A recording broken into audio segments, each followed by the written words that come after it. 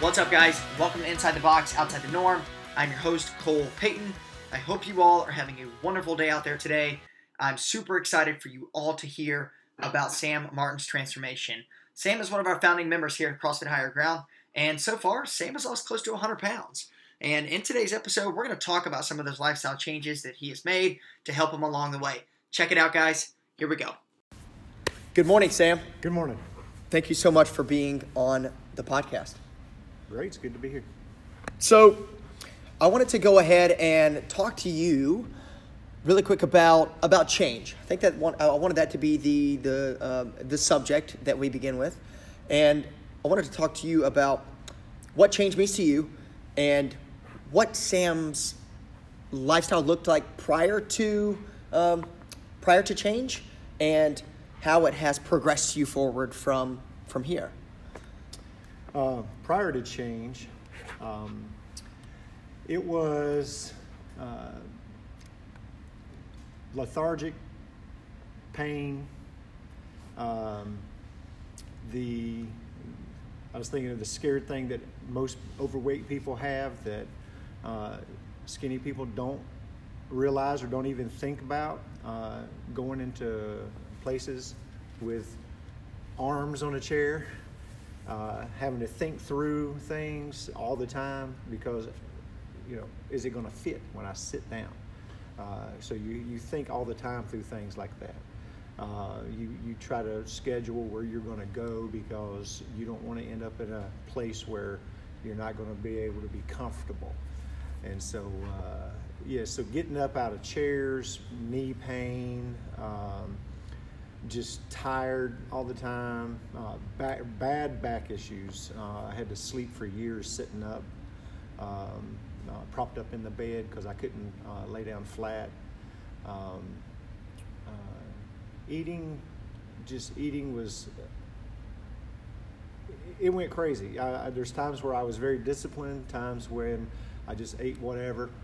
There was no discipline. And so it's just been a roller coaster ride in my life as far as health goes. I've been off and on. I've lost weight, gained weight, lost weight, gained weight. When I first met you, you were, of course, my neighbor. And I remember the night you came over. I was actually working out when you came and knocked on my door. It was about 9 o'clock at night. It was. And I think that was, for me, the big change was that night. And you were like, what are you doing? Yeah, I remember coming to the door and you were covered in sweat. And I was like, Sam, what are you doing? And you're like, I'm working out. I said, well, let's continue this conversation. Right, right. And you're like, well, why are you doing it at home? I'm like, because this is where I work out at. And you're like, dude, I got a gym. Come to the gym. Let's chat. And so I remember you throwing your phone out. Okay, let's get a date time. I mean, the pressure was on. Yeah. The pressure was on. So I'm like. It was on the schedule then. So my wife was shocked when I told her that we're going to a CrossFit gym. For me and her, this environment around other people, because all of our stuff has been so isolated. We've worked out for years at home, but it was just me and her.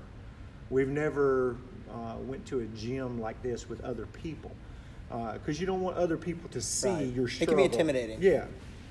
So I think putting that day on the calendar to come in and meet with you was really the big change as far as the physical aspect of it goes, as far as working out goes.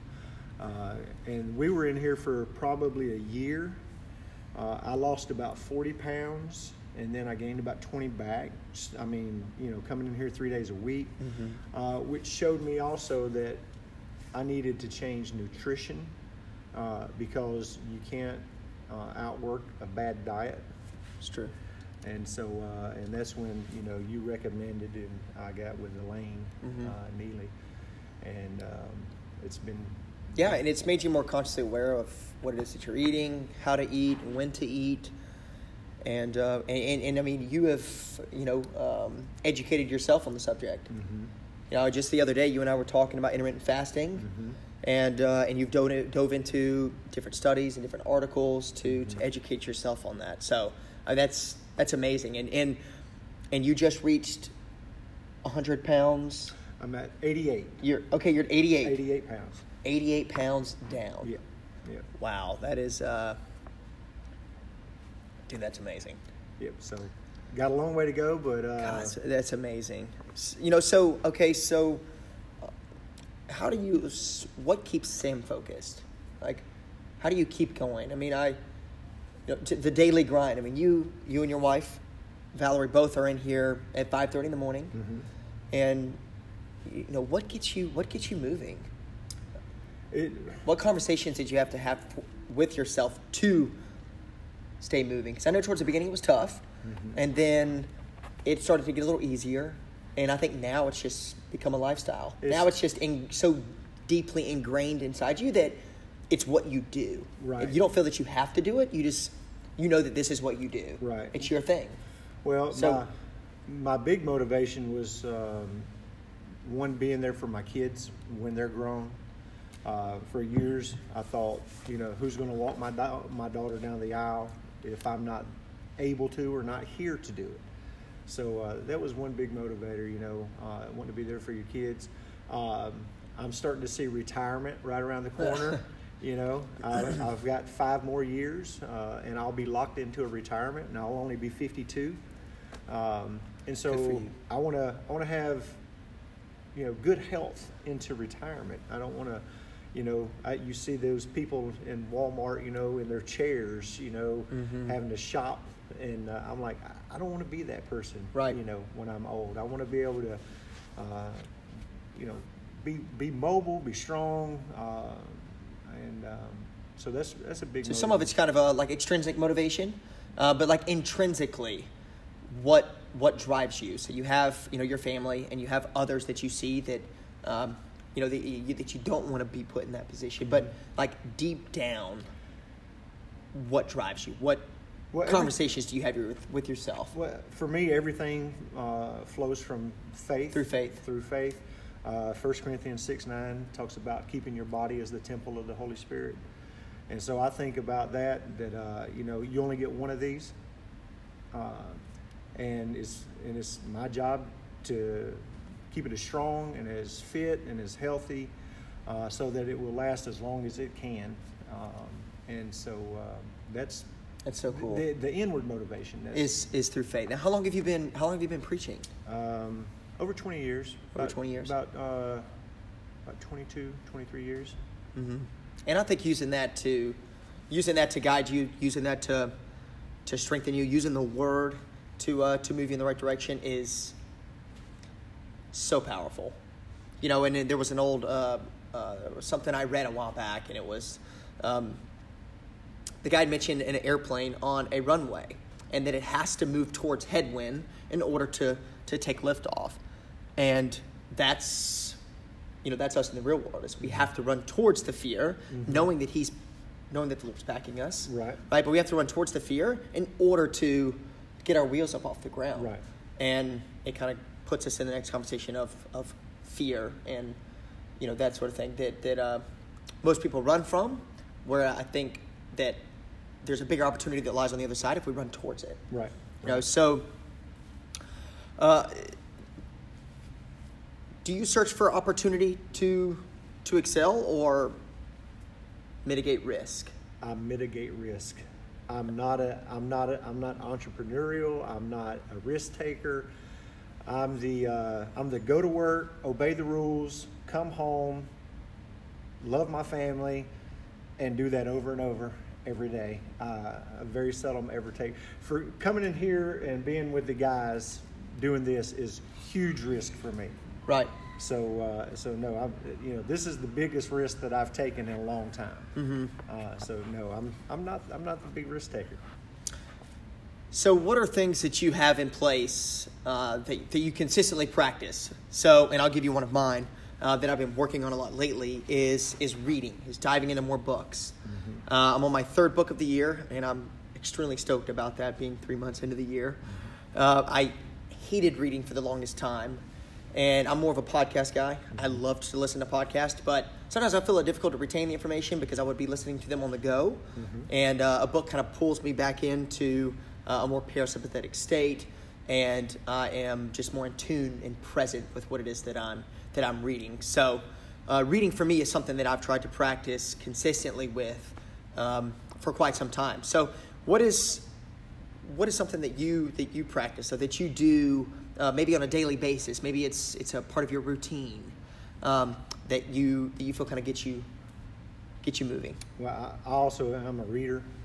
Okay. I usually read 3 books a week. 3 books a week? Yeah. I'm somewhat of a speed reader. I do a lot of reading. Everywhere I go, I have a book. I don't. TV's not a big thing for me. I don't turn the TV on a lot. But I do read a lot, mainly theological books, history books. I love American history. And so... You said, I'm sorry, mainly history books? History and theological books. Okay. Books on the Bible. Okay, yep. And I also read the Bible every day. I try to read through the Bible once a year. Okay. And we've started that in our small group. So we've started... we're in Matthew, and we're trying to, pursue through that chapter and get to the next one because I've never read, the Bible from cover to cover, and I can honestly say my grandmother can recite it, but I have not. So it is something that it's a goal of mine to get through it. So, but I did just finish Jensen Franklin's book, Pastor Jensen Franklin. I know that we've had a conversation about him before. Love Like You've Never Been Hurt. And have you heard of that book? It's amazing. I mean, I loved it. So I love reading anything that has to do with with faith. So, what piece of advice would you give to someone looking to start a fitness program? I know we're kind of all over the place, but that's right. What piece of advice would you give to someone that may have been in your position, that might be struggling with starting a fitness program or getting inside of a community like this one here? I would say don't do it by yourself. It's much easier to do it with somebody who knows what they're doing. I think that was one of the things that helped me the most is actually meeting you, coming into the box, receiving that encouragement from other people. You definitely need that.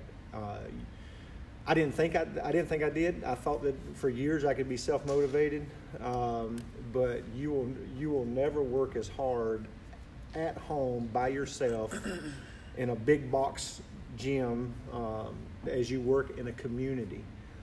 You work much harder. You have that drive to kind of keep up with other people. We all need that. Yeah. Yes, definitely. So that's one big piece of advice I'd say. Don't do it by yourself. Get with somebody else. It will definitely help with the encouragement part. I've had several key moments of that encouragement here. The first time I came on a Saturday, we were running, and I know I've told you. It gives me chills. Yes, I was running, and I hear these footsteps coming behind me, and I'm thinking, well, here comes somebody else going to pass me, And it was actually you, and you came and you ran around with me, just talked, encouraged me along the way. It's something that I'll never forget. And then one time when it was me, my wife, and another older lady, we were doing a workout, and we were the last ones. It was a timed workout, and everybody else had finished, and we were right over here, and we were the last ones. So everybody that put entire it there, community, they got around, cheered us on, and then the last move was we had to run a 200-meter around the building, and the whole group ran with us, even though they had finished theirs, and so that was it's those things like that really keeps you motivated and keeps you going. Yeah, man, I'll never forget that day. That was so cool because I think that even the conversation we had was how excited you are, you were to be here and to be a part of this. And I remember you saying that you might only be able to stay here for a short period of time, and it has been since June the 4th of 2018 was your sign-up date, and it's been it's been that long. Yeah, and look at how far we've come since then. Yeah. I mean, you've done an amazing job, and we're so grateful to have you both. I'm glad to be here. Sincerely, I mean, we really are. And you guys are a leader in this community. And we just appreciate your hard work and your dedication, your encouragement. I mean, every morning you guys come in at 5:30 in the morning, and you just have a great attitude. I mean, you're full of joy, and you just fire everybody up. Everybody feeds off that energy, and that's Fake it till you make it. fake it till you make it. Yeah, but I mean, hey, you know what? You faking it or not, it moves people, man, and that's cool. We were in here for a 9 a.m. class, and Elaine was here, and we were like super stoked. This Saturday? No, it was a Monday. Oh. We came in on an off day, and we were real excited. You know, she looked at us, she goes, "Are y'all like this every morning?" Even at 5:30 in the morning. She's like, "We're like, yeah, this is us." And that's so cool. 'Cause you gotta, just to have a good outlook on things, because so many people are upset well, here's the thing: they want instantaneous results. Mm-hmm. They want it right now. Everything's at our fingertips with technology and everything. Everything is right now. Everything's instantaneous. So to truly trust the process and see what it has done for you this far is remarkable. So, well, Sam, I know that we've got class in about 20 minutes, but I wanted to ask you 2 more quick questions. These are kind of like the outside the norm questions that I came up with. What is the one thing most people don't know about Sam? I I know it's kind of tough. I guess one thing is people don't know that I have a doctorate degree. I didn't know that. Right. Yeah, I've got a. I didn't know that you had a doctorate degree. I've got an associate's, a bachelor's, 2 masters, and a doctorate. Good. Why? In what is Theology. In theology? Yeah. I did not know that. Yeah. Very cool. So lots of schooling. Yeah. Well, and I've just got back in school myself, so it's been a process, but it's where I'm supposed to be right now. Right. So, okay. So I'm gonna ask you one more. If your life this far were summarized in a book, what would be the title or the headline? Knocked down, but not out. Kind of sounds like what, Rocky Balboa? I wasn't thinking about that. But Say that one more time. Knocked down, but not out. Knocked down, but not out. Cool. We'll end all that. Thank you so much, Sam. I greatly appreciate it. All right. Have a good day. All right.